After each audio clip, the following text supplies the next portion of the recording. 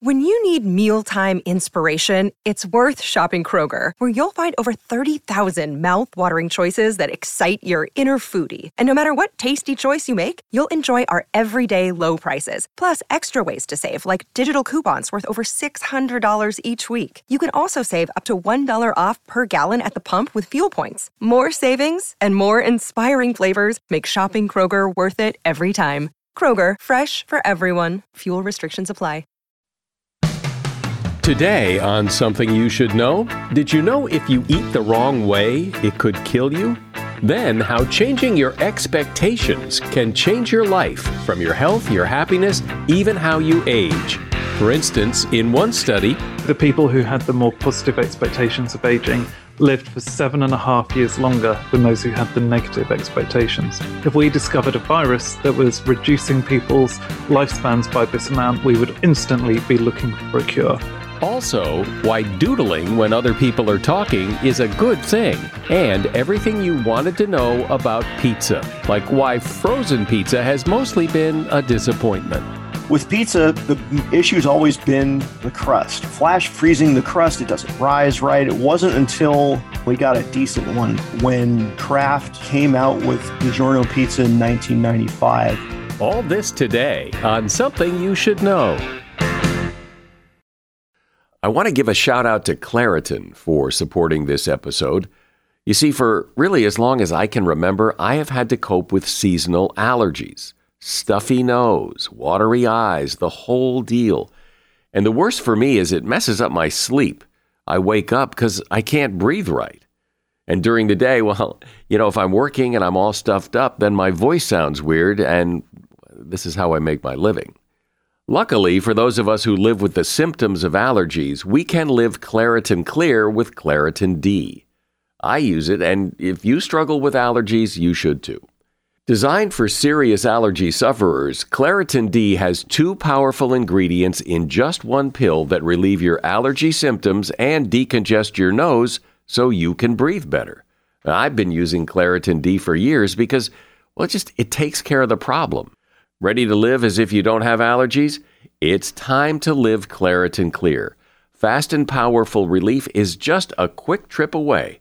Ask for Claritin D at your local pharmacy counter. You don't even need a prescription. Go to Claritin.com right now for a discount so you can live Claritin Clear. Use as directed. Something you should know. Fascinating intel, the world's top experts, and practical advice you can use in your life. Today, Something You Should Know with Mike Carruthers. Hey there, welcome to Something You Should Know. In an upcoming episode in the not too far distant future, you're going to hear a conversation I have with, I've already done the interview, it's so interesting. He's a doctor and he's basically going to take us on a tour of the human body. And one of the things he talks about is how in the throat we each have 2 pipes. One is for air and one is for food and liquid. And it is just an amazing thing about the human body that they're so close together, and we have somehow mastered, for the most part, how food goes down the food pipe and air goes down the air pipe.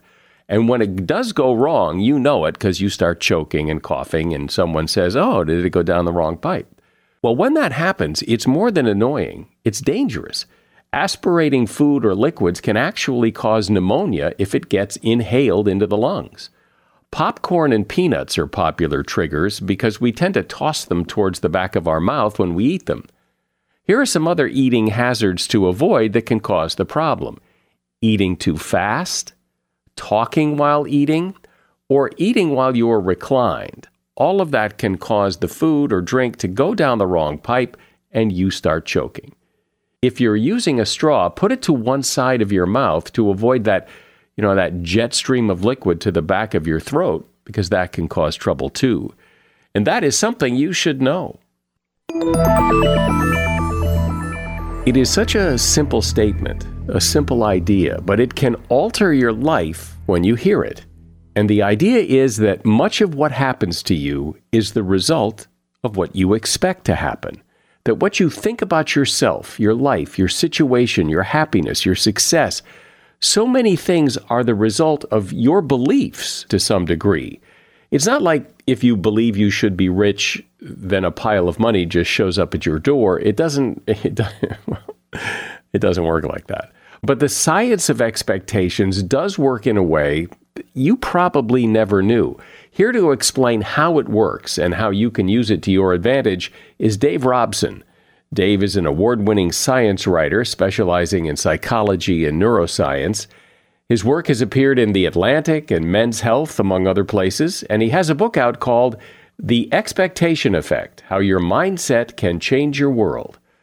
Hi, David. Welcome. It's completely my pleasure. Thanks for having me.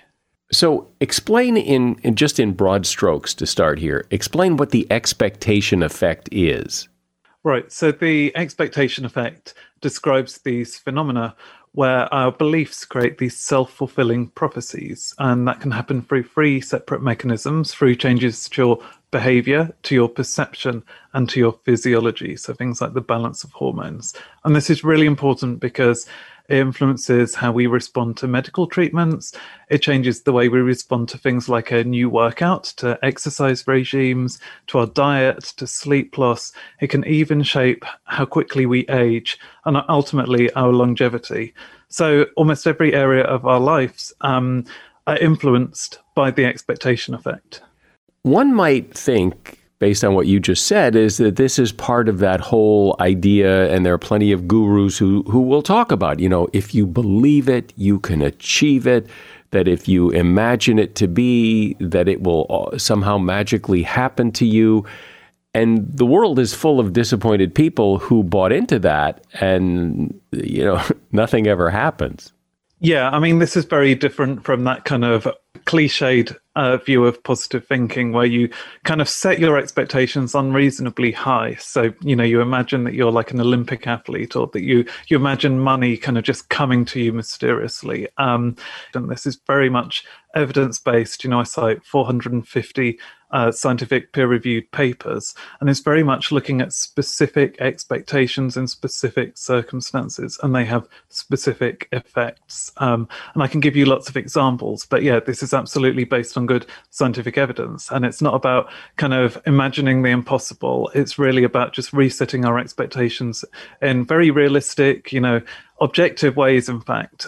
One of the best examples, I think, that explains what you're talking about is the expectation about sleep loss, what sleep loss does to you. So let's start with that one, because I think it sets the stage for what we're about to talk about after that. So what the research has shown is that chronic sleep loss and insomnia is bad for your health. But actually, lots of people catastrophize even small amounts of sleep loss, even when it's not a kind of long-term problem. So you have one disturbed night and you assume that, because of that small amount of sleep loss, that you're just not going to be able to function the next day. You're going to be in a bad mood. You're going to not be able to concentrate. You're going to feel fatigued. It just goes on and on. What the research shows is that actually those symptoms that people are feeling are almost completely the product of their expectations, and the fact that they are catastrophizing, their broken, disrupted sleep. So I just find that really useful, and it's really something that I think a lot of my friends and colleagues, have taken away from my book and found really helpful. Oh, I think that's so interesting. How many times have people said, I'm so tired. I didn't sleep well last night, and it's just ruined the whole day, and I can't think, and I can't do anything. And they're just convincing themselves of that. Absolutely. And so the research describes kind of two different types of people. You have the complaining good sleepers. So these are people who might get 7 hours of sleep a night, but if they wake up for like 20 minutes in that night, they assume that they're going to have really bad symptoms of insomnia the next day. And then you have the non-complaining bad sleepers, so people who do have really disrupted nights, but they just don't complain about it. They just try to focus on the sleep they did get rather than the sleep they didn't get. And what you find is that it's those expectations that completely determine their behavior and their functioning the next day. The other example that I found really interesting that I'd like to get you to talk about is the idea of what stress does to people and people's expectation of the effects of stress. So most people, I think, in the West have this idea that stress is inherently debilitating and kind of dangerous. What the scientific research shows is that stress and anxiety can be debilitating, but also actually they, in the right kind of quantities, not chronic stress, but definitely in short-term situations, actually they can be really helpful. They can be sources of energy. And the difference between whether you find it anxiety enhancing or debilitating depends on your mindset and how you view that stress. So it's very much about your interpretation of the stress. So what the scientists have done to prove this is that they would kind of put people in anxiety-inducing situations, things like taking a difficult exam or doing public speaking. And beforehand, they would just ask them to reappraise the feelings, so not suppress the feelings of anxiety, but just help to see them as something that could be potentially useful. So they told them, for example, that when the heart is racing, that's actually pumping lots of oxygenated blood to your brain, and that the hormone cortisol in moderate quantities, it actually sharpens your thinking, it keeps you on the ball. And what they found was that just providing that information improved these people's performance, so they were using their anxiety to their advantage. And that's indeed what they found in separate longitudinal studies. They found that people who have positive interpretations of stress and anxiety, they're actually just less likely to suffer from burnout and some physical health problems too, like cardiovascular disease. Can we talk about goals? Because I think there are a lot of people who might be listening to this saying, look, I've had, goals, and I've had a very, positive, I really want to achieve this, but I never did. So was I doing something wrong, or not everybody achieves their goals even with a positive mindset. So how big a deal is that mindset in achieving goals? I think we have to be really honest here, is that the mindset alone is not going to work miracles. So you can have the positive mindset. And I think what that does is it does help you to release your own natural potential. So I think when we have overly negative interpretations of our abilities, that's going to make everything harder. So if you see yourself as not being very fit, not being naturally kind of predisposed to exercise, the science shows that is going to then make all of your workouts much harder. So you're going to find it difficult to make the kind of gains that you might want to achieve if you also simultaneously believe you're not so capable. But simply having the positive mindset and the positive expectations, that can't make up for all of the work you need to do at the gym. And it can't just make up for like all of the kind of random things that happen in our lives that might prevent us from achieving our goals. Like a lot of success does depend to a certain extent on kind of chance as well. So I would say having a positive mindset can definitely make it much easier for you to see improvements in your performance in lots of different areas. But it's no guarantee that you're going to become like an Olympic gold winner. It all depends really on it's one big part, an important part of the kind of puzzle of what makes some people successful, but it certainly isn't the only explanation. But if you don't have a positive mindset, as you say, like you're a pessimist, is it as easy as saying, well, in this particular case, I'm going to change my mindset, I'm going to change my attitude towards this? Or do you have to change your whole being?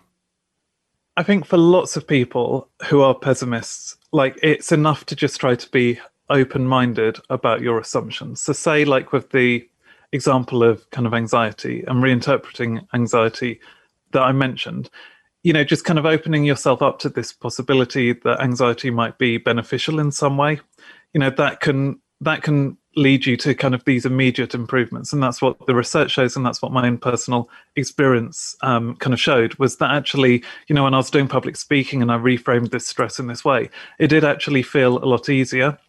My performance did increase. It didn't turn me into this amazingly charismatic speaker overnight, but I think I saw an incremental change. And then by seeing that incremental change, I'd kind of proven to myself that it was useful. And so I could build on that the next time I had to do the positive speaking. So there was a kind of trajectory, I would say, small steps that ultimately led me to feel a lot more confident when I was standing on the stage. Let's drill down a little into the exercise the exercise example that you mentioned, because people who have exercised hard know that it's painful, it hurts, it's not comfortable, it's not fun until it's over. Then maybe it feels pretty good. But how do you make that experience not what it apparently is, which is miserable. It's funny that you say it's miserable, because I have to say I used to find it agonizing and horrible before I started changing my mindset. And then even during the workout, I do enjoy the discomfort to a certain extent. So, I do think the mindset can actually have kind of these benefits, while you're doing the exercise, as unbelievable as that could seem. But I would say that for me, and, according to the research, it's all about how you interpret the sensations as you're doing the exercise. And I think for lots of people who, naturally maybe don't feel like they're so good at exercising, they have these more negative associations with exercise. I think it's very easy for us to catastrophize all the feelings that we might be having when we're on the treadmill. So, if your heart is racing and you're feeling out of breath, it's very easy to see that as a sign of your kind of physical failure. Like my partner, who really doesn't like exercising, he actually, often at that point, he's telling himself, oh God, I'm just so unfit, I'm never going to get fitter again. That's the kind of expectation effect you don't want to be having. And actually, you can easily reframe those feelings by telling yourself, and it's totally true and scientifically valid, is that actually, that you've reached the kind of optimum point of your exercise when you are feeling that kind of physical strain. So help me understand, because you said that you used to look at exercise the way many people do, and now you don't. So what did you do? How did you make this transformation other than to just think it? What really changed it for me actually was learning about this study from Stanford University, where they invited participants to come into the lab and they gave them a genetic test first. It looked at the CREB1 gene, which is known to be associated with endurance exercise. People who have the kind of negative variant of that tend to feel hotter. They have a higher body temperature as they exercise. They have lower endurance, and they just seem to find the experience a bit more uncomfortable. People with the positive gene are the kind of total opposite. They just find it a bit easier. So they gave the people the genetic test, but then they gave them sham feedback. So the people who had the positive version of the gene might be told they had the negative one, and vice versa. And what they found was that those expectations alone had a really big impact on how these people performed during the endurance exercise. So it changed not only the actual total endurance, like how long they could stay running on the treadmill, it also changed things like how effective their lungs were, how efficient they were kind of exchanging oxygen for carbon dioxide. So, really profound. And even more importantly, those expectations in many of these cases and many of the things that they were measuring were actually more important than the gene itself. I'm speaking with Dave Robson. He is author of the book, The Expectation Effect, How Your Mindset Can Change Your World. eBay Motors is here for the ride. Remember when you first saw the potential? And then, through some elbow grease, fresh installs, and a whole lot of love, you transformed 100,000 miles and a body full of rust into a drive that's all your own. With over 122 million parts for your number one ride or die, you can make sure your ride stays running smoothly. Brake kits, LED headlights, exhaust kits, turbochargers, bumpers, whatever your baby needs, eBay Motors has it. And with eBay Guaranteed Fit, it's guaranteed to fit your ride the first time, every time, or your money back. Plus, at these prices, you're burning rubber, not cash. Keep your ride or die alive at ebaymotors.com. Eligible items only, exclusions apply. See ebaymotors.com.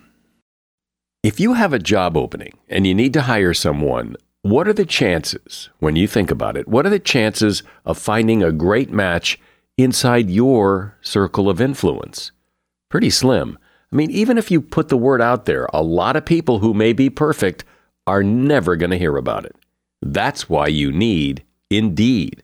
Indeed is your matching and hiring platform with over 350 million global monthly visitors, according to Indeed data, and a matching engine that will help you find quality candidates fast. And Indeed does it all. You can use Indeed for scheduling, screening, and messaging so you can connect with these candidates faster. But it's not just about the speed, it's about the quality. 93% of employers agree that Indeed delivers the highest quality matches compared to other job sites, according to a recent Indeed survey. What I love about Indeed is how efficient it is. You get quality candidates, you get them fast, and that's what it's all about. Indeed's matching engine is constantly learning from your preferences, too. So the more you use Indeed, the better it gets. And listeners to this show will get a $75 sponsored job credit to get your jobs more visibility at Indeed.com/something. Go to Indeed.com/something right now and support our show by saying you heard about Indeed on Something You Should Know. Indeed.com/something. Terms and conditions apply. Need to hire? You need Indeed. So, David, I wonder how this applies to, those people who say, I'm no good with names. I'm terrible with directions. That these are the negative versions of what you're talking about. If you believe you're no good with names and you believe your sense of direction is terrible, it seems like that's probably what's going to happen. That's totally true. And actually, the reasons for that, it kind of appeals to kind of two of those mechanisms that I spoke about. I think the first is that actually it is going to change the way your brain is processing the information. And that's partly because if you feel you're really bad at remembering names or kind of finding your way, that actually whenever you're in that situation, you're going to suffer from greater anxiety about your abilities. And that anxiety can just be a big mental distraction. So it's really changing the way that you actually, it's reducing your mental capacity basically because of that anxiety.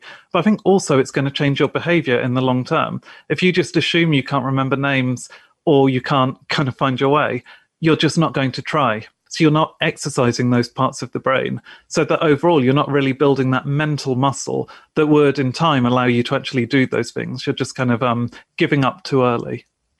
One area that people set goals and often fail is losing weight. It's just so common. It's an epidemic in Western countries that people are overweight. They try to lose weight. Come New Year's Eve, they set their resolution.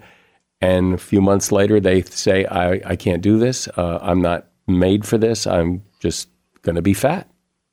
And so actually, I've looked at kind of the kind of dieting paradox from two different angles. One, I think actually a lot of us just, even if we go on diets, a bit like with kind of our attitudes to exercise, we just assume maybe that we're just not cut out for losing weight. We might assume, we have a slow metabolism that's just going to make it harder to lose weight.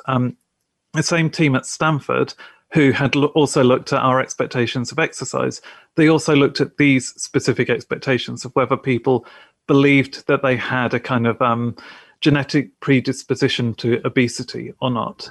And once again, they found that actually those expectations shaped things like how their body responded to a meal. So if you assume that because of your genes, you're just naturally going to have a greater appetite, well, after eating a meal, these people did have a greater appetite. And not only that, but they were also expressing higher levels of certain kind of gut hormones that would create the greater appetite. So, physiologically it was true. Also perceptually, it became true. It became this self-fulfilling prophecy.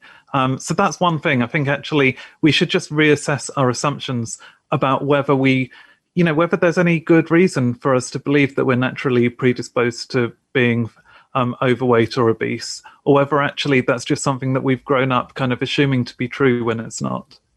Something I think is really important to understand that you talk about, important for parents and students, is your expectations in education, your expectations of what you can grasp and learn and understand.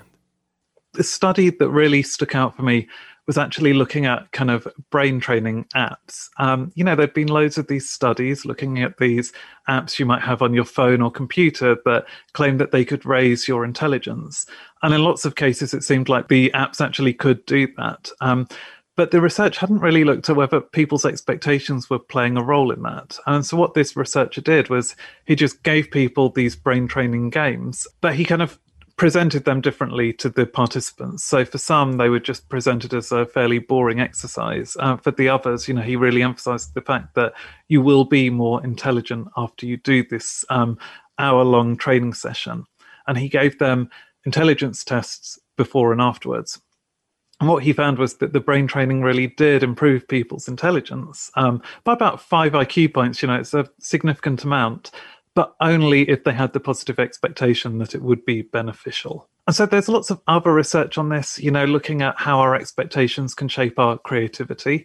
They told participants that, say, smelling a certain smell, I think it was mint or cardamom, that had been shown to improve creativity. And, after being given this kind of placebo treatment, the participants did actually show themselves to be better original thinkers. In your research, you uncovered information about frustration and how we interpret frustration when we encounter it. And I thought this was really interesting. So talk about that. If we feel frustrated at school or, in professional training, we can feel that that's actually a sign that we're just no good at the task at hand. Again, it's a sign of kind of our innate inability.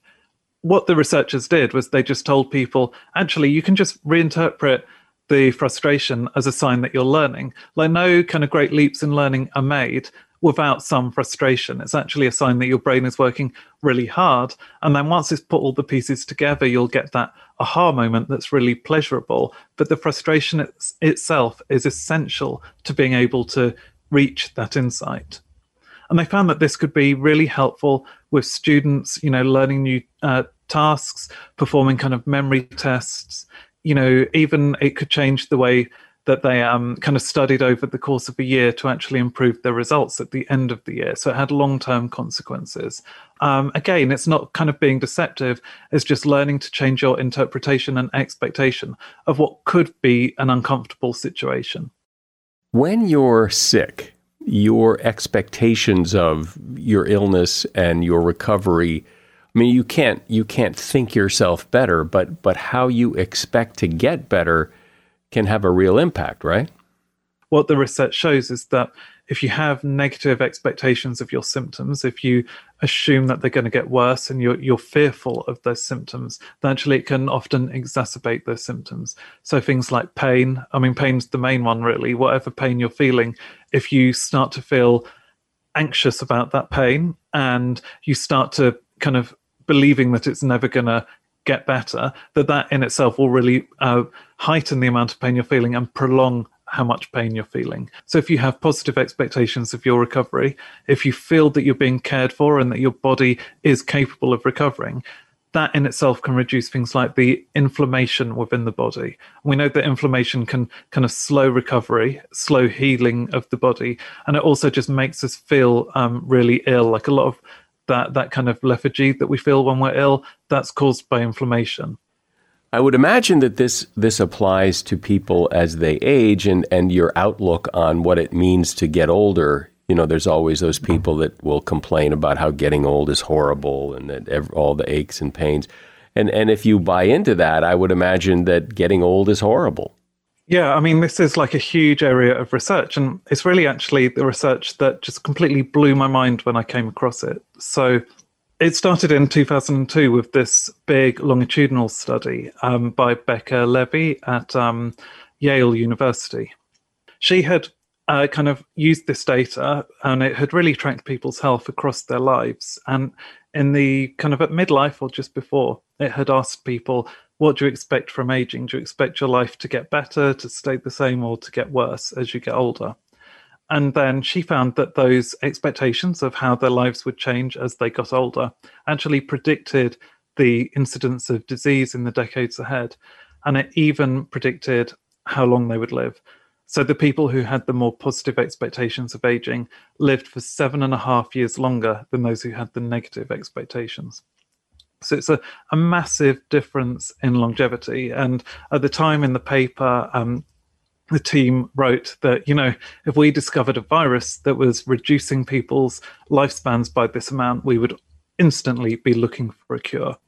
But what is it that those expectations do that allow people to live that much longer or that less longer, depending on their expectations? If you're really defeatist about getting older and you assume that you're going to be physically weaker, you're less likely to do exercise, you're less likely to eat a healthy diet. And that, in turn, is going to then make those predictions come true. It's going to become a self-fulfilling prophecy. But equally importantly, there's also this physiological mechanism. And that's because if you have this sense that you're more vulnerable, that you're kind of weaker, that, your brain's not as sharp as it used to be, that's then going to increase your stress response. And it's going to be a form of chronic stress. And it's not going to be a helpful kind of stress. You're actually all the time just going to feel like you're being physically threatened, that you're facing danger. And then over years, that can do things like increasing inflammation, which can in turn then lead to bodily wear and tear. Well, clearly, it's really important to understand how our expectations affect our lives in such significant ways. So I appreciate you explaining it so well. Dave Robson has been my guest. He is an award-winning science writer, and the name of his book is The Expectation Effect: How Your Mindset Can Change Your World. And there's a link to his book in the show notes. Thanks, David. Appreciate you being here. Wonderful. Thanks so much. I enjoyed the conversation. As a listener to Something You Should Know, I can only assume that you are someone who likes to learn about new and interesting things and bring more knowledge to work for you in your everyday life. I mean, that's kind of what Something You Should Know is all about. And so I want to invite you to listen to another podcast called TED Talks Daily. Now, you know about TED Talks, right? Many of the guests on Something You Should Know have done TED Talks. Well, you see, TED Talks Daily is a podcast that brings you a new TED Talk every weekday in less than 15 minutes. Join host Elise Hu. She goes beyond the headlines, so you can hear about the big ideas shaping our future. Learn about things like sustainable fashion, embracing your entrepreneurial spirit, the future of robotics, and so much more. Like I said, if you like this podcast, Something You Should Know, I'm pretty sure you're going to like TED Talks Daily. And you get TED Talks Daily wherever you get your podcasts. There aren't too many places in the civilized world where you can go and not get a pizza. Pizza is everywhere. Just about everyone has eaten some. I grew up in the Northeast in Connecticut, and, there was a pizza place on every corner. And while we know it's Italian, there's also something very American about pizza, at least the kind that we eat in America. The story of pizza is a fascinating one, and here to tell it is Mark Masker. He is a food writer and author of the book Totally Pizza: The Wild Story of the World's Most Famous Food. Hi, Mark. Welcome. Hi, Mike. I am super happy to be here and actually honored to be doing this. So do we know when the first pizza was, when it was made?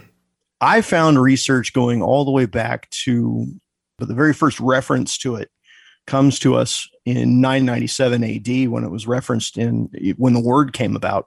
The first modern version of it that we have comes to us in the 1700s. That's when it all sort of came together, the dough, the marinara, and the cheese. That's the first proto pizza. And as a matter of fact, one of the first pizzerias from that time is still operational in Naples to this day. So pizza is an Italian food. It started off that way.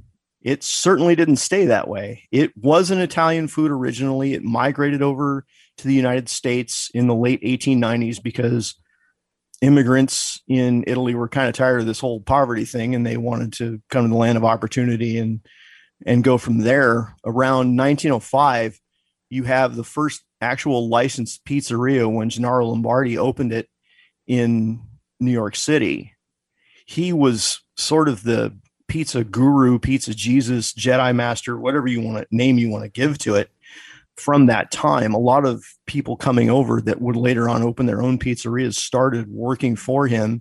They worked long hours. They learned how to, make the stuff, and then, saved up enough money to branch out and start their own. And the whole pizza belt in the Northeast sort of grew from that. You mentioned Connecticut. That's where the New Haven White comes from. And Frank Pepe started out, I believe he started out working for Lombardi and moved over there and experimented. And that's where the great experiment for pizzas takes place. Well, and Frank Pepe's pizza is very, very popular back there. Oh, it certainly is. Certainly is. They put white sauce and clams on it, which is unheard of elsewhere. And that's the sort of thinking that leads to things eventually like Hawaiian pizza, which, funny enough, I believe was started in Canada. And then it's as it spreads, it seems that we have different kinds of pizza. We have deep dish and Chicago pizza, and we have so how did all that evolve? That all really started during and in the years following World War II. The Marshall Plan comes about.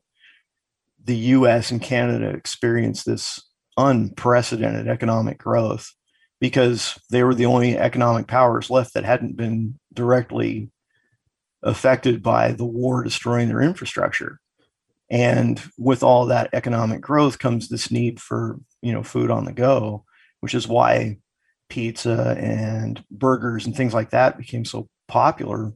In Chicago, what happened was Ike Sewell, who was a salesman, it's funny, he wanted something like a casserole. He was looking for a casserole. He was from Texas, big guy.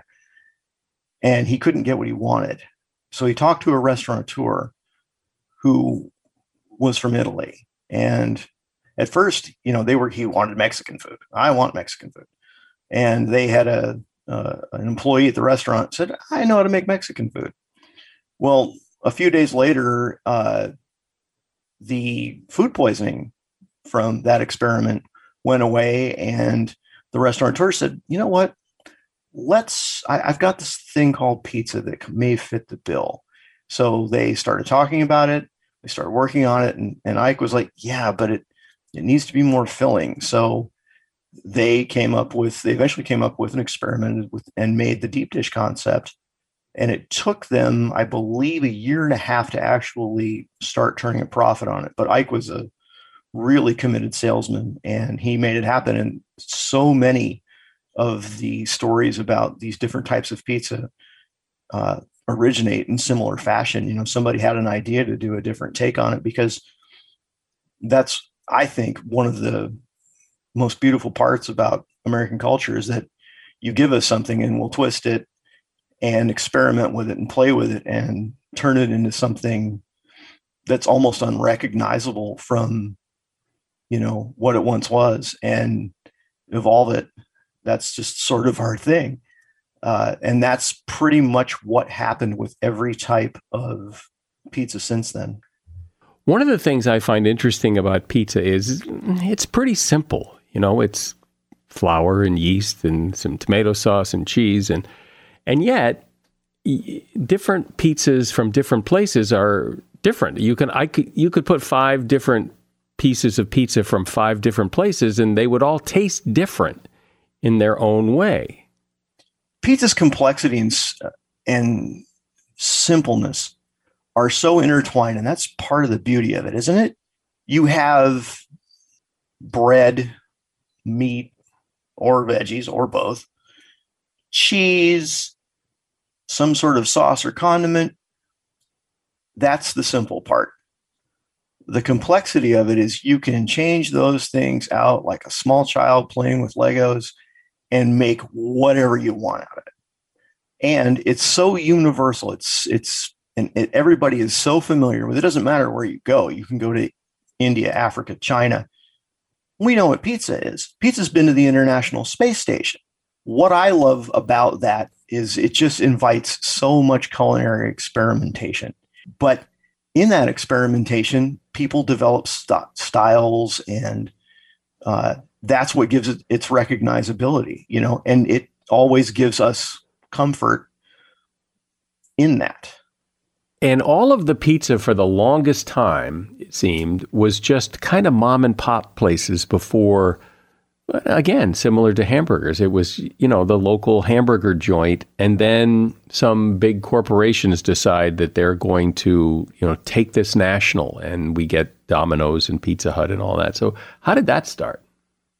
They all pretty much started as these mom and pop operations that you described. I mean, the Carney brothers started with Pizza Hut in Kansas. Tom Monahan started his little Domino's thing, all in the 50s and 60s.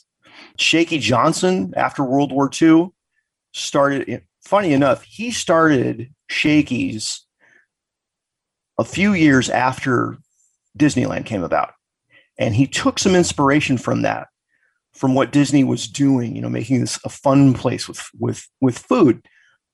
But all of those places started with that mom and pop dream. Even Red Baron Pizza started with what we now know as bar pizza or tavern pizza, and experimenting and playing with it. There was so much demand, and all those corporations grew from there. Even the technology for pizza grew like that. Those little magnetic signs that you see on top of delivery cars, or at least used to see for Domino's and Pizza Hut, and even that little 3-legged white piece of plastic that goes in the pizza box, and the pizza box itself, all of those things came about because what is now a big corporate entity saw, a need or a way to make their pizza stand out from their competition. And, it's a pretty amazing success story, I think. Thank God for that little white plastic thing in the middle, because I hate it when the cheese gets stuck to the top of the box. And it always used to happen until somebody stuck one of those little stools in there. I know. It was a genius thing. Oh, yeah. Oh, yeah. So it seems to me, I'm no expert, you're the expert, but it seems to me that Domino's at some point really kind of dominated. And I think by their own admission, back in the early days of Domino's domination, their pizza wasn't all that great. It was fast, but it wasn't people, oh God, I got to have Domino's. It was just they could get it to you in 30 minutes or less, or it was free. So how did he do that? Tom Monahan's priority was getting it to you on the quick and on the cheap. But I think what caused Domino's and some of the other chains to really start upping their game was when Papa John's came around and prioritized fresh ingredients and really made it go at making a higher quality chain pizza, if you will. That's when I believe Domino's really had to kind of step it up. But in the beginning, they were just trying to get cheap pizza out on the quick to feed kids. As I recall, in their advertising, they admitted that they admitted it wasn't great pizza and that they were upping their game. Yeah, when they started their marketing campaign to compete, they made the admission and they started to move forward. It's a little bit like what Jack in the Box did in, I believe, the 90s when they went through their sea change and decided, okay, well, we got to come up with a better quality burger during the burger wars. If I went to Italy and ordered pizza, having grown up on American pizza, would I notice a difference? Oh, yes. Oh, yes, you would certainly notice a difference. Neapolitan pizza is very different, for example, which is considered the birthplace of modern pizza. It tends to be a maximum of around 14 inches in diameter for the crust. The toppings are very different. Pepperoni really, on traditional old school Neapolitan pizza, is not really a thing. You'll find lard, you'll find garlic, toppings like that. If you go to Rome or Sicily, you'll find the rectangular pizzas. They do their crusts differently. The tomatoes that they use in Naples are San Marzano tomatoes, which are grown on the slopes of the mountain. So the taste of the sauce is different. You'd find that kind of thing. Also, the mozzarella used in Neapolitan pizza comes from water buffalo. It doesn't come from cows, traditionally. You talk about the connection between pizza and organized crime. So explain that. Anytime you have a high cash business, whether it's restaurants, bars, car washes, strip clubs, anything like that, you sort of invite an element that's going to be looking to launder money or get involved. That's sort of the main thing. It's a good opportunity to launder money. At least it was. And back in the 80s, there was that whole Pizza Connection trial. It was a big deal. I believe Rudy Giuliani oversaw the trial for the Southern District of New York, where the Sicilian mob and their American connections were smuggling drugs into the US inside bags of pizza ingredients and using pizzerias to distribute as cover fronts to distribute the drugs. I mean, there's so much cash going on, it's very hard to keep track of and very easy to cook the books. So I think that's where a lot of that relationship comes about. So you had mentioned Papa John's a few minutes ago, and that he really did kind of change the game, didn't he, for the corporate pizza world? Yes, by doing the fresh ingredients. When he came on the scene, Papa John's really did challenge Pizza Hut and some of the other chains to really sort of up their game. It was similar to and kind of around the same time as what went on with the burger wars. You know, there was all this competition going on, so people started trying new things, and it got ugly for a while there between Papa John's and Pizza Hut. There were incidents of one owner's franchise having employees hand out coupons to customers that were receiving pizzas from their competition, that kind of thing. It got pretty ugly, but that's the sort of thing I think that happens when you're forced to kind of change and evolve, which personally I think is a good thing. And then there's the gourmet artisan pizzas. When did that start and where? That started right around 1980 or 82 in California with Alice Waters and Ed Ledoux. Ed was working in a restaurant, and the restaurant would let him experiment with pizza and put different things on it. And he was the one who came up with barbecue pizza. And at one point, Wolfgang Puck was one of the victims of one of his experiments, was very impressed by it. And that sort of led to California Pizza Kitchen and that sort of explosion of gourmet pizza on that end. Alice Waters also experimented with much healthier ingredients in that, you know, north of LA, and really just went to town on it. I believe it's Chez Panisse is where she did that. And she was putting things like duck on pizza. She did this whole deal of taking the sort of gourmet fine dining thing and bringing it into the world of pizza. One thing that's always surprised me is how no one's ever really mastered frozen pizza. You can tell a frozen pizza from a mile away. Yeah, and it's not for lack of trying. I mean, going back to when frozen food became a thing, at first it was so bad that it was banned from New York prisons in the late 1890s or early 1900s. I mean, frozen food was really not good until Clarence Birdseye cracked the code for flash freezing. But then with pizza, the issue's always been the crust, right? Flash freezing the crust, it doesn't rise right. It wasn't until the 1990s when that sort of took its big leap forward, and we got a decent one out of that. When Kraft came out with DiGiorno pizza in 1995, they had figured out a way to make a frozen crust that when you cooked it would rise almost close to properly. Have there been any successful pizza chains that have come and gone? I can't think of any, but there must be some. Godfather's. Yeah, Godfather's.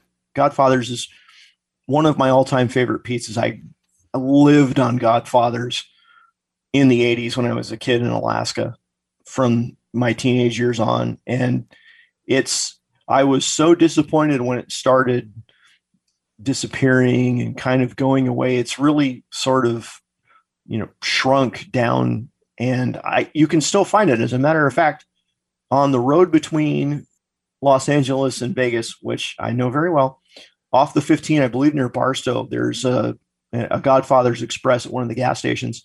And there is another one out here between Columbus, Ohio, and where I live. And the first time that I came out here to meet up with the woman who is now my wife, I introduced her to that Godfather's pizza, and it was still good. It was still, really high quality. It's just it really sort of kind of fell off the map. I mean, in the 80s and 90s, it was this big, huge thing, and it's sort of went away. Another one would be Roundtable. Roundtable has not truly vanished, but they're much harder to find than they used to be. Well, now after talking to you about pizza, I'm hungry for pizza. Probably go get some. Mark Masker's been my guest. He's a food writer, and the name of his book is Totally Pizza, the wild story of the world's most famous food. And there's a link to that book in the show notes. Thank you, Mark. If you were doodling through that last meeting you were at, you probably remember more of it than if you hadn't been doodling. Research found that doodlers have 29% more recall after listening to a fact-filled audio tape than those who just sat and listened. Our minds tend to wander when we're bored, and doodling actually keeps us focused so we can absorb more information. Even when asked to take notes, the group that took notes and doodled remembered more than the group that just took notes. And that is something you should know. I hope you have enjoyed today's episode of this podcast, and if you did, I hope you'll tell someone else to give a listen and help us grow our audience. I'm Mike Carruthers. Thanks for listening today to Something You Should Know. The Bigger Pockets portfolio of podcasts are worthy of your investment. We're having a real conversation as real estate investors. New episodes available every day. It's important to buy where it makes money and not necessarily where you want to travel to. Bigger Pockets, On the Market, Rookie Real Estate, or Money Podcast. The purpose of flipping is to create more cash so then you can reinvest into other types of properties. The Bigger Pockets Podcast, on YouTube or wherever you listen.